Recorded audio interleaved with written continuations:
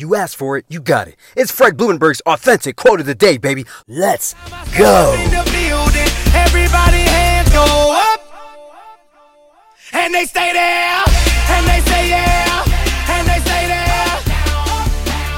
What is up? Today is Saturday, November 21st, 2020, and this is my quote of the day. You can find this message on any podcast platform. Also, make sure you go to my website, therealfredlee.com. You wonder how I stay energetic, motivated, upbeat, ready to go, especially in 2020.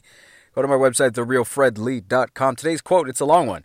Quote, if your house is full of clutter, your life will be full of clutter. Don't let your home become an overwhelming pit of things you don't need. End quote.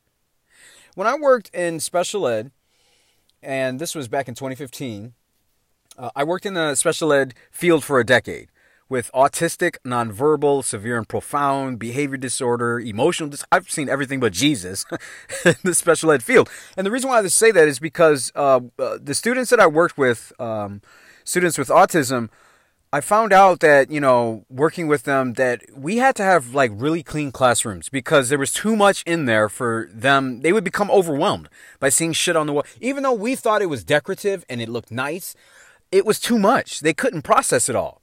And what I realized for us as adults is we don't understand this very simple thing. That if your house is full of clutter, or you don't have a feng shui sort of movement through your house that you can get in and out clearly, clear sight lines, and things that are, moved out of your way, clear countertops and simple shit like that, your mind is going to think about the shit it sees all day long. Now you're going to think, whatever. But think about this. Simple. Look at your laptop. Look at all the stuff that you have on the desktop. I should say on the computer screen.